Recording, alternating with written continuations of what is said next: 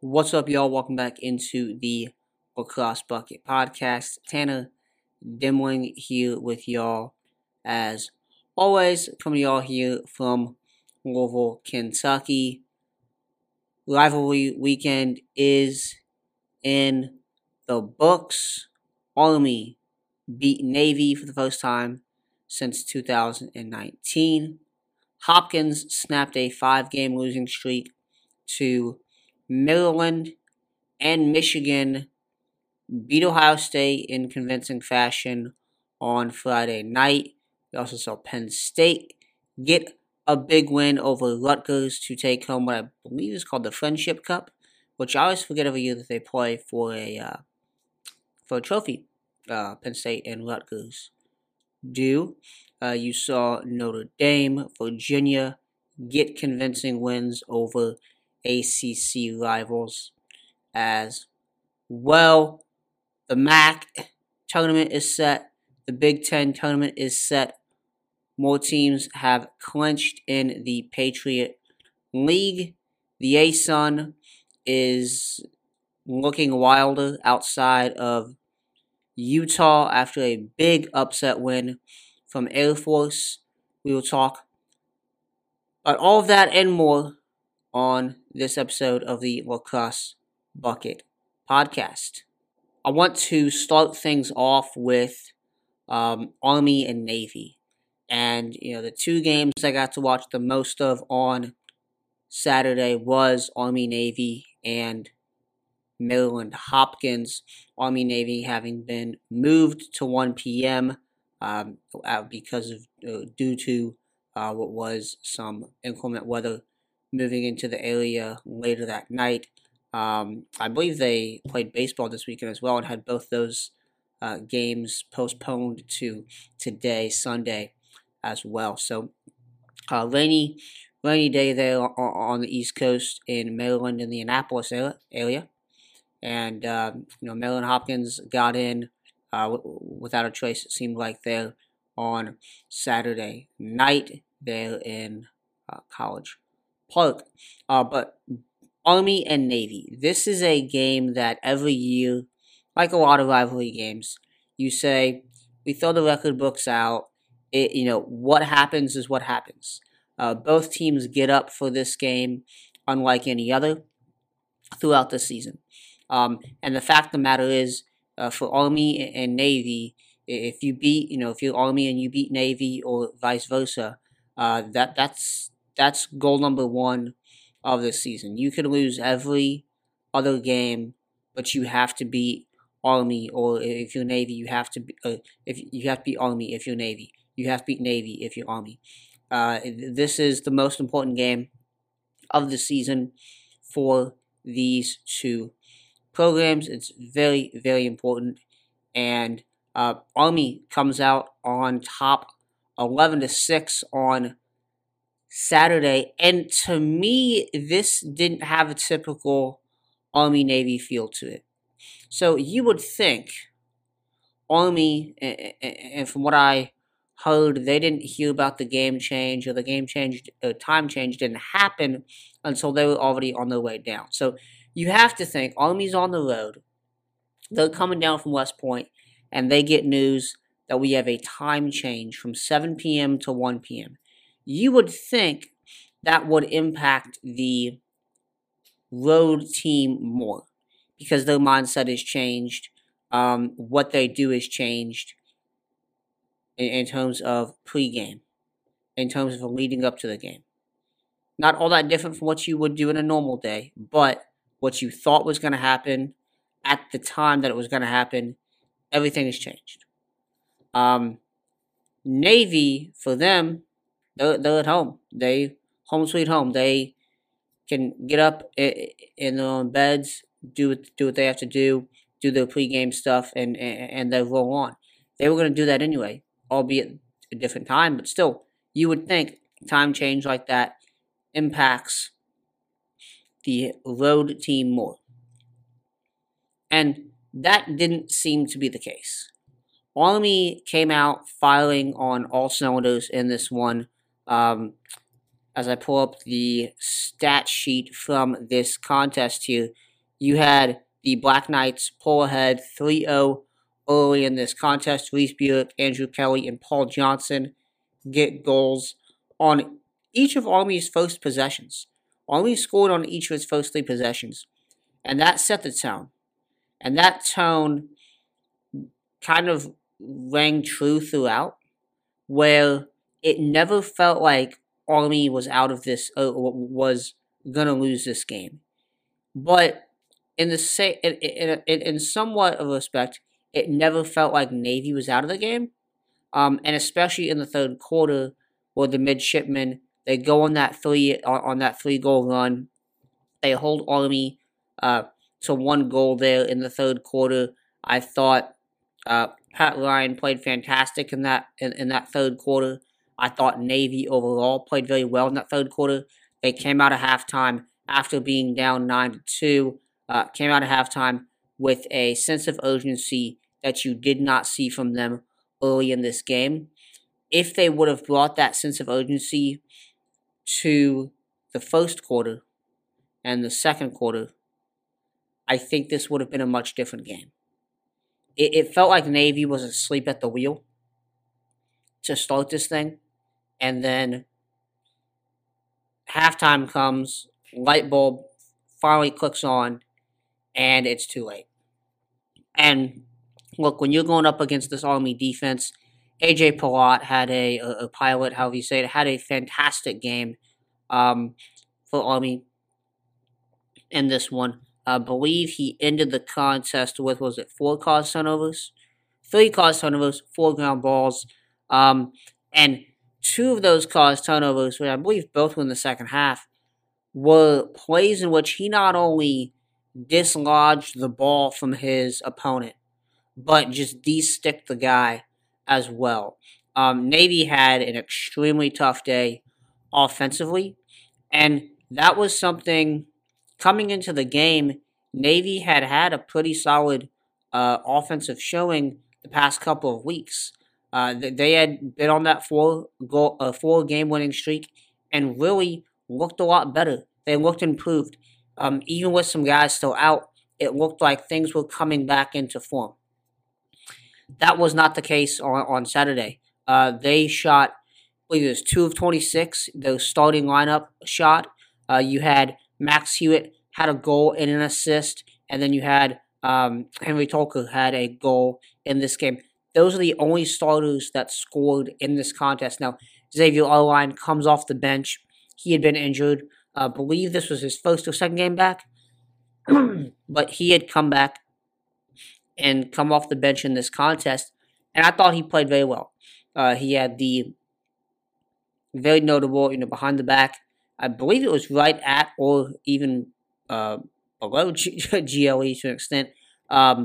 Behind the back shot, which was fantastic. But outside of that little spurt in the third quarter, and look, Navy, I mentioned Army gets up 3-0. Navy responds. Dane Swanson gets a goal. And then Arline gets that BTB goal early in the second. That makes it 5-2. And at that point, you felt like, okay, if Navy can build some momentum off of this, they can eat into this lead. That was the closest they would ever get, was 3-1 and was 5-2. That's the closest they would ever get. Even with that 3-goal run there in the third, which ended with an all-line goal, you had Jack Flaherty had the was it him? Yeah, he had the big shot from up top. Henry Tolka, finishes inside, and then all-line takes his man and finishes inside as well. It's 9-5. It's 9-5. That's a 4-goal lead. They needed to get it within 3, and they were never able to. Reese Buick, he gets his 4th on the day, and I thought when Buick scored that goal with 3:05 left in the third, and then Army doesn't capitalize on their next couple possessions, that's for me. Look, I thought at halftime it's a tall task for Navy to come back, but you see them kind of clawing away. And then, but when Buick kind of shuts that up with that goal, I knew this is over. and it was and a fantastic day, as I mentioned, for AJ Pilot and the Army defense, holding Navy's starters to 2 of 26 for shooting on the day. Knox Dent, 10 saves in cage for the Black Knights. He had 8 of those in the first half. I thought he played fantastic through those first couple of quarters. Will Coletti at the faceoff dot, he went, you find his stats here. Will Coletti went on the day, had a very successful day at the dot, 75%, 6 for 8 in the second half alone. He goes 60% on the day as a whole. I did think, like, early in this game, it wasn't that Navy was not getting, like, the adamant possessions, because Anthony Gabriel did have some good draws. He did do pretty well there for a minute, but as always, going up against Will Coletti, a guy of his stature, a player of his caliber, it's going to be tough to sustain that. Navy, they went 7 of 6 in the first half in faceoffs with Gabriel there, so he was going above, a little bit above 50% there in the first half, but the second half, that all drops off. And look, this game, if it is not for that third quarter that Navy had, this is a game that is maybe, I don't know, Army maybe gets to 13, 14, 15 goals in this one before they put. I mean, this thing could have gotten out of hand sooner. But again, a tremendous game here for the Black Knights defense. I mentioned Reese Buick led the way offensively with 4 goals, 1 assist. Bailey O'Connor had 2 goals. Evan Plunkett had 2 very good goals in this one as well. 2 consecutive, 1 late in the first, 1 early in the second. That I thought really was helped spark this Army run that they had later on in that frame. You had Buick, O'Connor, Jacob Morin, and then Buick again get that 4-goal run, and that kind of silenced this one, makes it 9-2 at the half, and the rest is history from that point on. There, minus the third quarter, Army dominated this contest throughout and thoroughly dominated in this one. Again, it didn't feel like a typical Army-Navy game because of that. Typically, we see, this was an overtime game last year. Typically, we see both these teams come out with the same intensity, the same velocity. And on Saturday, it felt like one team had it and one team didn't. And like even in years where maybe Army isn't as good or Navy isn't as good, they both get up for this game. And it didn't feel like Navy got up as much for this game as Army did. I think part of that, with Army, they did have maybe greater motivation going into it, wanting to get back from last season and wanting this senior class, wanting to get a win over Navy to end their careers. But at the same time, you expect Navy to get up just as much as those guys would and match that intensity. They were unable to do so, and the Black Knights and Coach Alberici get the big win here. And this is a big win. This sets up a situation now, and with Boston U beating who they beat on Saturday, with Boston U winning their game against Lehigh. That's who it was. That was on TV as well. Boston U winning the Lehigh game 14-11. By virtue of that, and Army winning against Navy, this sets up a battle next week. Army Boston U for the number 1 seed in the Patriot League. Going to be an exciting one nonetheless. Moving on here to Hopkins and Maryland. So I just talked about a game that I don't think maybe lived up to the expectation that I thought it would have, that many of us thought it would have. This game certainly did. And Hopkins 12, Maryland 11. This game saw 10 ties. This thing was deadlocked forever. Teams are just chipping away at each other. You get a goal, you get a goal. You know the Oprah Winfrey meme where it's like, no, you get a call, you get a call. It felt like that. Just Maryland goal, Hopkins goal. And I think the biggest surprise here for me, maybe not surprise, but the biggest takeaway for me is that, coming into this game, and we talked about it all season, how much better Hopkins is playing this year than last.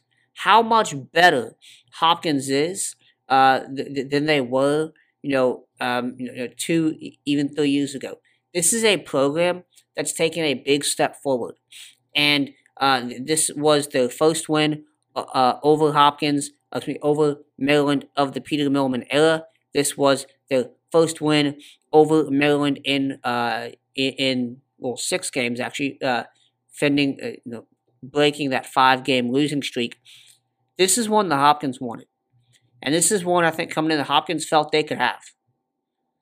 Hopkins is the better team this season when played against Maryland, obviously, and you saw that tonight, last night, in that contest. A fantastic game here. But more than that, the biggest sole factor, I think, that stood out to me was the way in which Hopkins was able to win at the faceoff dot. Like, I picked Maryland in this game. And the reason I picked Maryland is because I thought, well, Maryland, I thought that their defensive midfielders, their rope unit was a bit better. I thought they were going to be better in the middle of the field. And I thought that Wheelman was going to provide them an X factor that Hopkins did not have. I was wrong about that. Tyler Dunn goes 14 for 23 on the day for the Blue Jays in this one. And look, Russell Melendez, welcome to the rivalry, my man. He goes in this one, 2 goals, 3 assists for 5 points on the day. 2 of his goals come late in the contest. He has 1 late in the third with just seconds left. And then 1, I believe it was it early in the fourth, I believe it was, if I'm correct on that? Yeah, early, late in the fourth, which capped what was a 2-goal run for Hopkins, Jacob Angelis, Russell Melendez. That's the first 2-goal run that either team had since you saw Peshko and Collison get 2 in a row late in the third. And then, Maryland, this was a game that from the 10:39 mark through the 11:56 mark of the 10:39 mark of the first through the 11:56 mark of the third, both teams just traded back and forth, 2-goal runs. This, again, as I said, was a game where everyone had an answer to anything else that the other side did. Was truly a fantastic game and truly showed how, I think, to me, the biggest takeaway is how much Hopkins has improved. I know some people would say, Maryland's down, Maryland can't do it anymore. I'm not sure I'd say that. But Hopkins has certainly gotten a lot better. They were able to, fight through a tough Maryland squad and vice versa in many respects as well. I mean, this is a 12-11 game. This is a tight game all the way down to the wire. Russell Melendez really, I think, showing himself to be that kind of player on this stage where you get a goal late in the third, you get a goal late in the fourth, and then you assist on, I believe, was it the other 2 goals during that frame. Well, you assisted on the goal prior to that as well with Angelis. So, I mean, he is super involved in this offense down the stretch and making those plays down the stretch that are going to help Hopkins answer and help Hopkins win this game. And look, all you need is one more goal than the other team.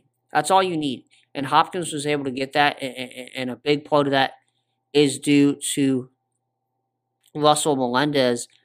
He's not the only guy that we saw, really blow up in the rivalry game. Braden Oskar, the freshman from Maryland, played fantastic. 4 goals, 1 assist. I hope we see this matchup again. And we'll talk about the Big Ten tournament on Tuesday's show, but Rutgers and Maryland play in the quarterfinals of the Big Ten tournament. I know that sounds so crazy to say Maryland's playing in the quarterfinals, but they are. They're the number 3 seed. And so they're playing in that, number 3 versus number 6. And, the winner of that game is going to play is going to play Hopkins in the semifinals on, I believe it's next Saturday. Friday, but next weekend. So, in 2 weekends. I hope we see Maryland and Hopkins again. I think that'll be a good battle. That'll be a good battle. And we've talked a lot about Hopkins this season and how well they finish games. Another example right here. Maryland had some stretches. Maryland had some opportunities down the stretch to tie it. They did tie it. They had opportunities to get back in front and couldn't do it. Marcel was there. The defense was there. Just an overall fantastic game in this contest. And again, my main thing is, I'm not going to sit here and say right now Hopkins is back. But I'm going to say this is a program that is much improved. For Hopkins to be back, they have to make championship weekend. They have to make championship weekend. But beating Maryland and being able to win this kind of game, and again, I think I've said this multiple times this year, this is a kind of game that last year Hopkins loses. It just is. It just is. Won it this year. Transfers obviously big impact there with Melendez and with what's his name, Mazzone on defense. Smith played well. Tyler Dunn, though, doing what he did at the dot, really was kind of the surprise of the day for me in terms of this Johns Hopkins performance. All right, moving on to some other games and moving to Friday. So Michigan beat Ohio State 19-14 in that one on Friday night. A big win here for Michigan. They get the number 4 seed in the Big Ten tournament. They will play Ohio State again next week, so we'll see if they can beat them 2 times in a row. For Michigan lacrosse, this was the I think they've beaten Ohio State before, but this was the best one that they've had by far the best one they've had. Michael Boehm had program record 8 goals to lead the way in this win. Joshua Wada 3 goals, 1 assist. Ryan Cohen, 3 goals, 1 assist. Shane Carr, 6 saves in cage to anchor this defense. Nick Rowlett, Justin Wheatfield go 75 and 82% respectively at the dot. They go 78% on the day overall. That's a big piece of this one because Michigan dominated possession.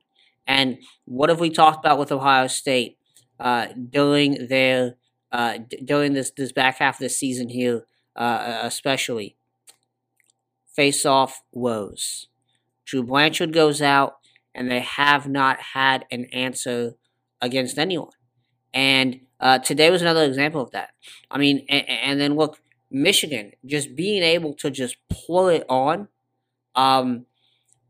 the way they did in this game against a defense that has really good, talented players on it that we know. That was impressive. That was impressive. I don't think there's much to say about this game, other than that. Look, Michigan, you have 2 wins in Big Ten play. you have to be happy with that. You obviously want more, and you certainly could have had more. We talked about that at length on Thursday about how Michigan has looked good in each and every one of their games this season, practically, minus the Notre Dame game. That's the only game where they've looked bad through not up to par with their opponent throughout, and they've been successful here down the stretch, even close losses, and then finally to get one and to get it over your biggest rival. That's huge. That's huge. Now they're gonna have to play them again. We'll see how things roll in this one. It's hard to beat a team twice. We know that. But based on what Michigan did on Friday, I don't see why they can't replicate that, especially if they have the same day that they did at the face-off dot. Especially if they can force Ohio State to have the trouble where they held Ohio State 18-20 in the Korean game, which typically Ohio State's had a pretty good ride the past couple of seasons. Michigan rode pretty hard on Saturday night, Friday night, and then the biggest stat for me, I think, and then this kind of this is really shocking when I read this, going back writing the write up here. So obviously we know Michigan dominated the faceoff dot. They also dominated the ground ball game. They out ground balled, if that's even a word or a term, out ground balled Ohio State 47. That's 4-7 to 18. 47-18. That's how you lose games. Doesn't matter if you're getting the ground balls or you're not getting the ground balls on the faceoff or on loose balls in your offensive or defensive zone. That's how you lose games. That is how you lose games. And Ohio State had 9 turnovers in this one to Michigan's 11. There are things that Ohio State did maybe a bit better in this game than Michigan did. However, Ohio State, you're getting smoked in ground balls and you're getting smoked at the faceoff dot. And also, they did get outshot 49-34, so you're getting outshot by 10. You're not getting the opportunities, and you're not cashing in on the opportunities that you do get. Just a bad day all around for Ohio State. Another tough loss for them in that one. And again, one of the most surprising teams this season for me is Ohio State, and just how non-competitive they've been in some of these games. And look, they were in it against Maryland. They were in that one till the end. They fought back in this one late, but it was already too late. Time had already run its course.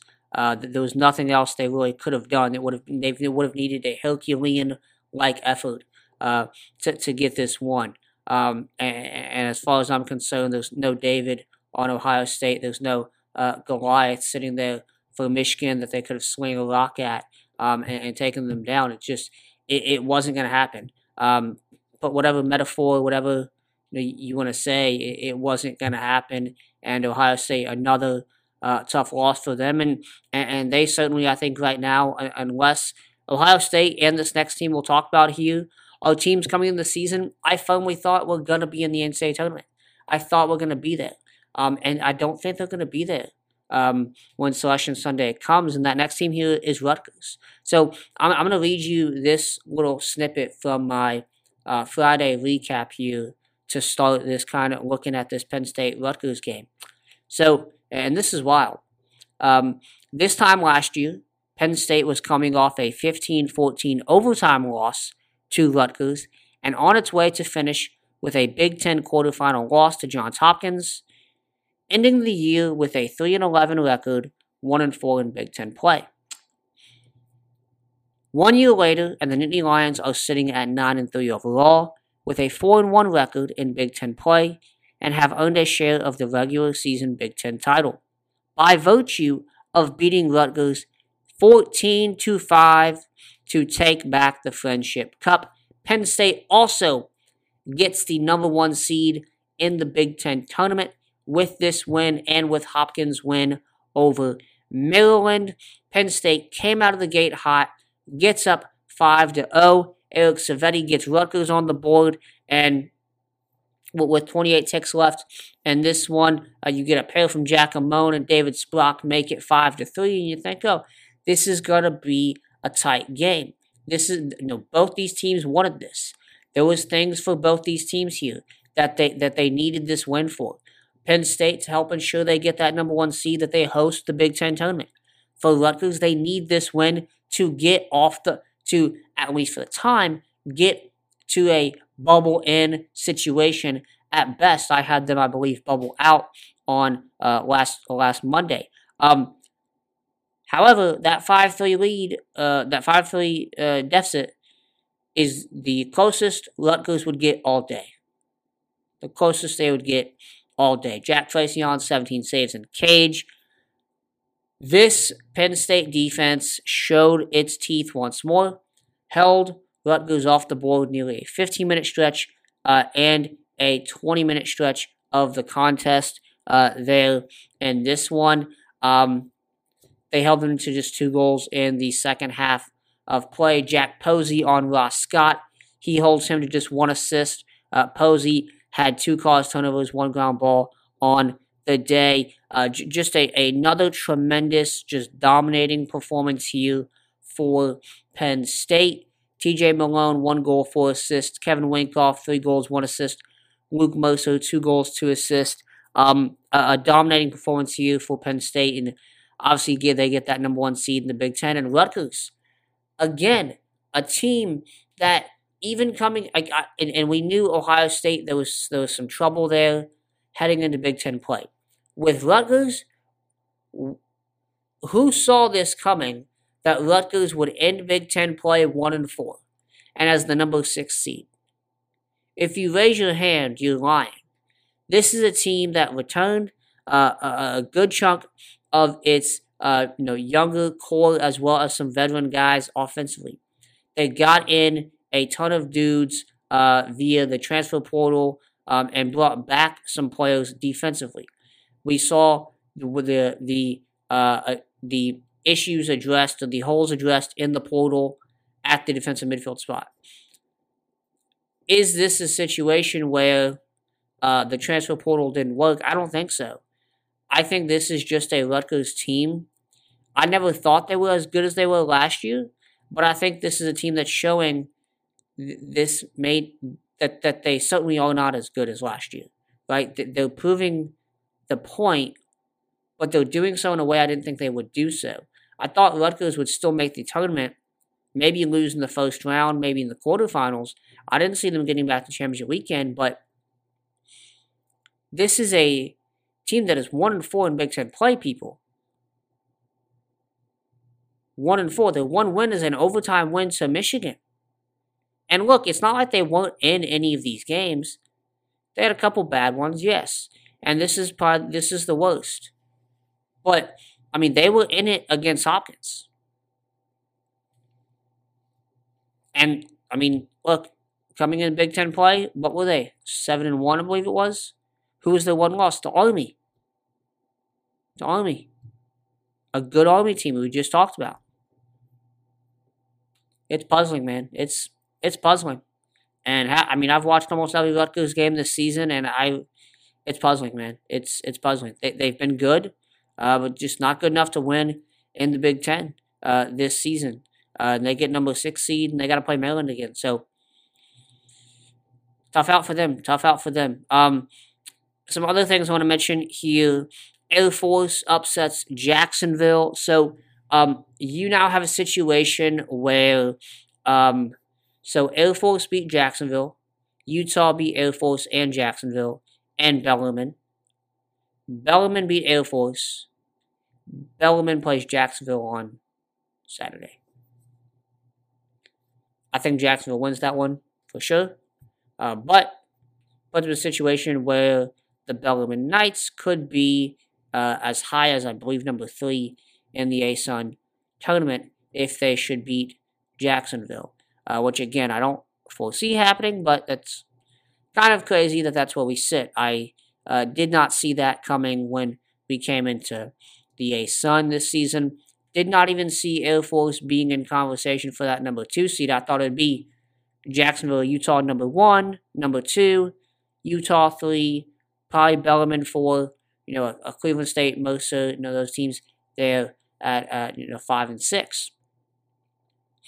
More or less, that looked like what we were going to get until this weekend.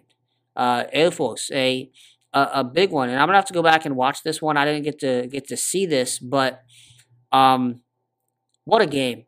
What a win here for Air Force. Aiden Tolan, 4 goals. Matt Rubian, 3 goals. Brandon Dodd, 2 goals. Josh Yager, 2 goals. Each found the back of the net twice over what was a 30-plus minute stretch where the Dolphins where the Falcons outscored the Dolphins 11-3. And Air Force was down 4-3 at the end of the first quarter. And outscored them 11-3 for a 30-minute stretch here, from like a 30-ish minute stretch from the 10:54 mark of the second through the 12:03 mark in the fourth. Again, I'm gonna have to go and watch this one, but a dominating win here there, dominating win here for the Falcons, and I mean, from what I can tell, it looks like their defense played well. The face-off dot here for Jacksonville was not necessarily an issue. Let me find that stat here. They were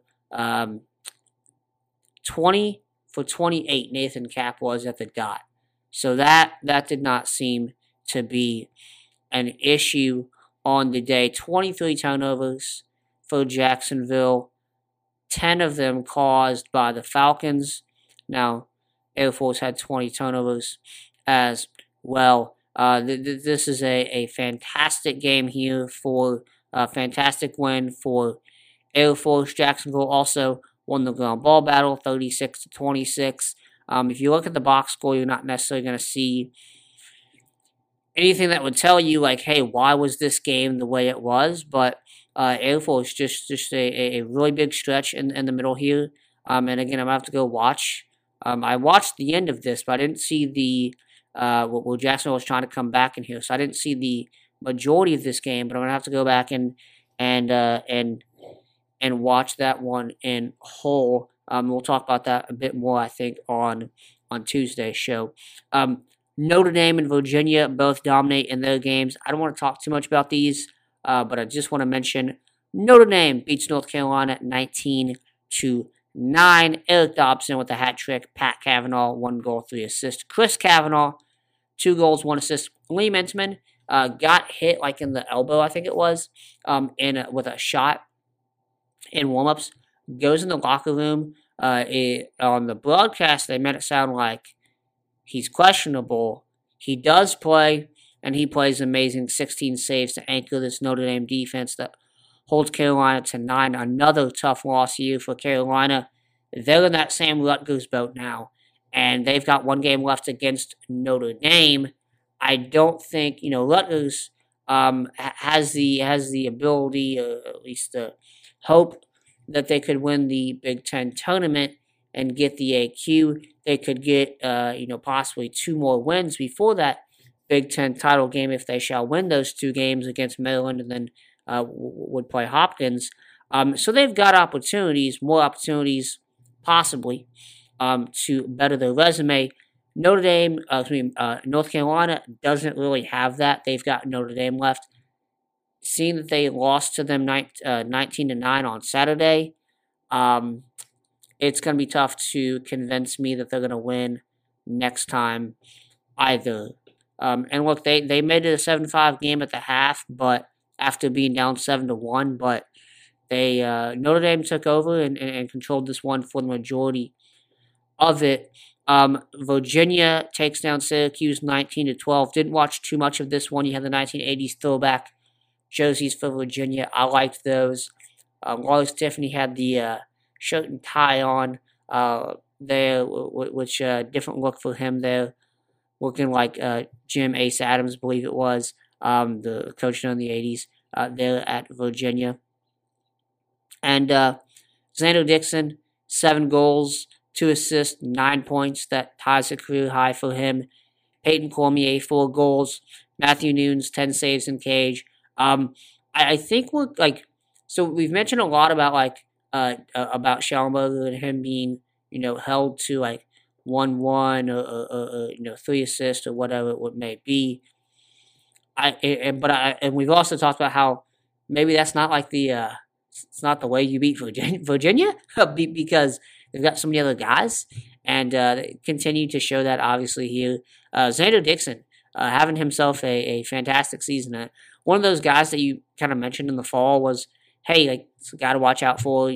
We've seen him have big games before and step up in places. He stepped up huge this season as well. Peyton Cormier continuing to do what he does there for the Cavaliers also.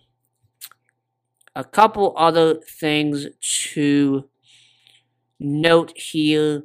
Want to give a shout out to Coach Pat Myers and the Lafayette Leopards.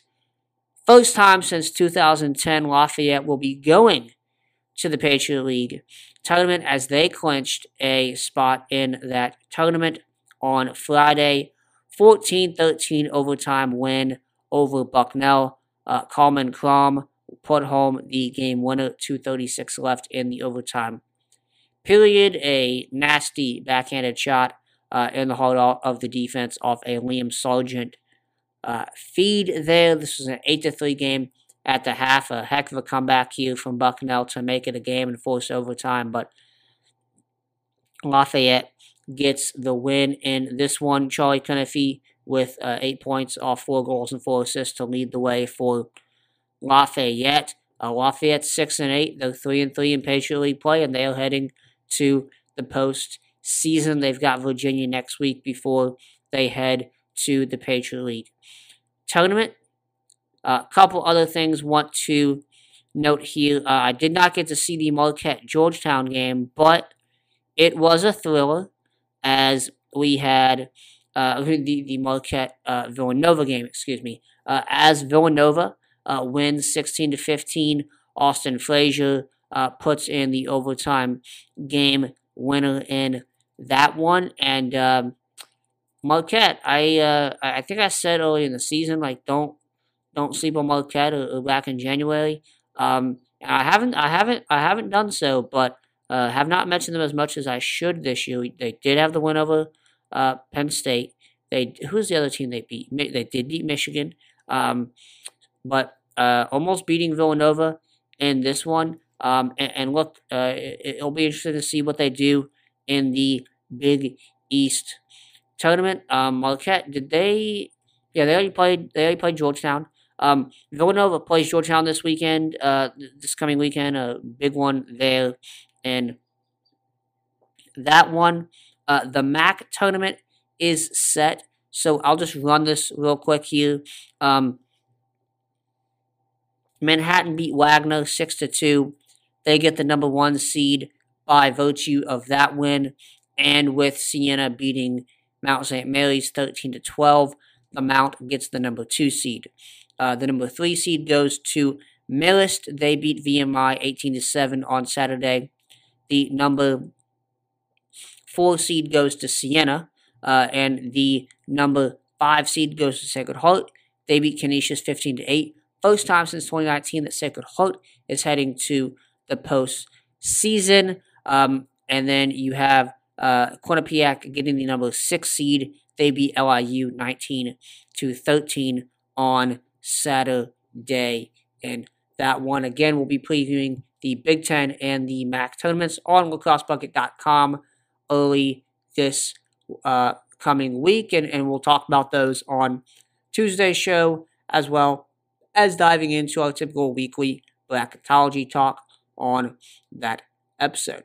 As always, you can listen to the Lacrosse Bucket podcast on Apple Podcast, Google Podcast, Spotify, and wherever else you get your podcast. Leave the 5-star reviews where you can. Hit the subscribe button where you can as well. You can also watch the show on YouTube. Don't forget to hit the subscribe button there. Hit the like button there. All of those ways help us grow the show. You can connect with us on social media at Lacrosse Bucket on Twitter, Facebook, and Instagram.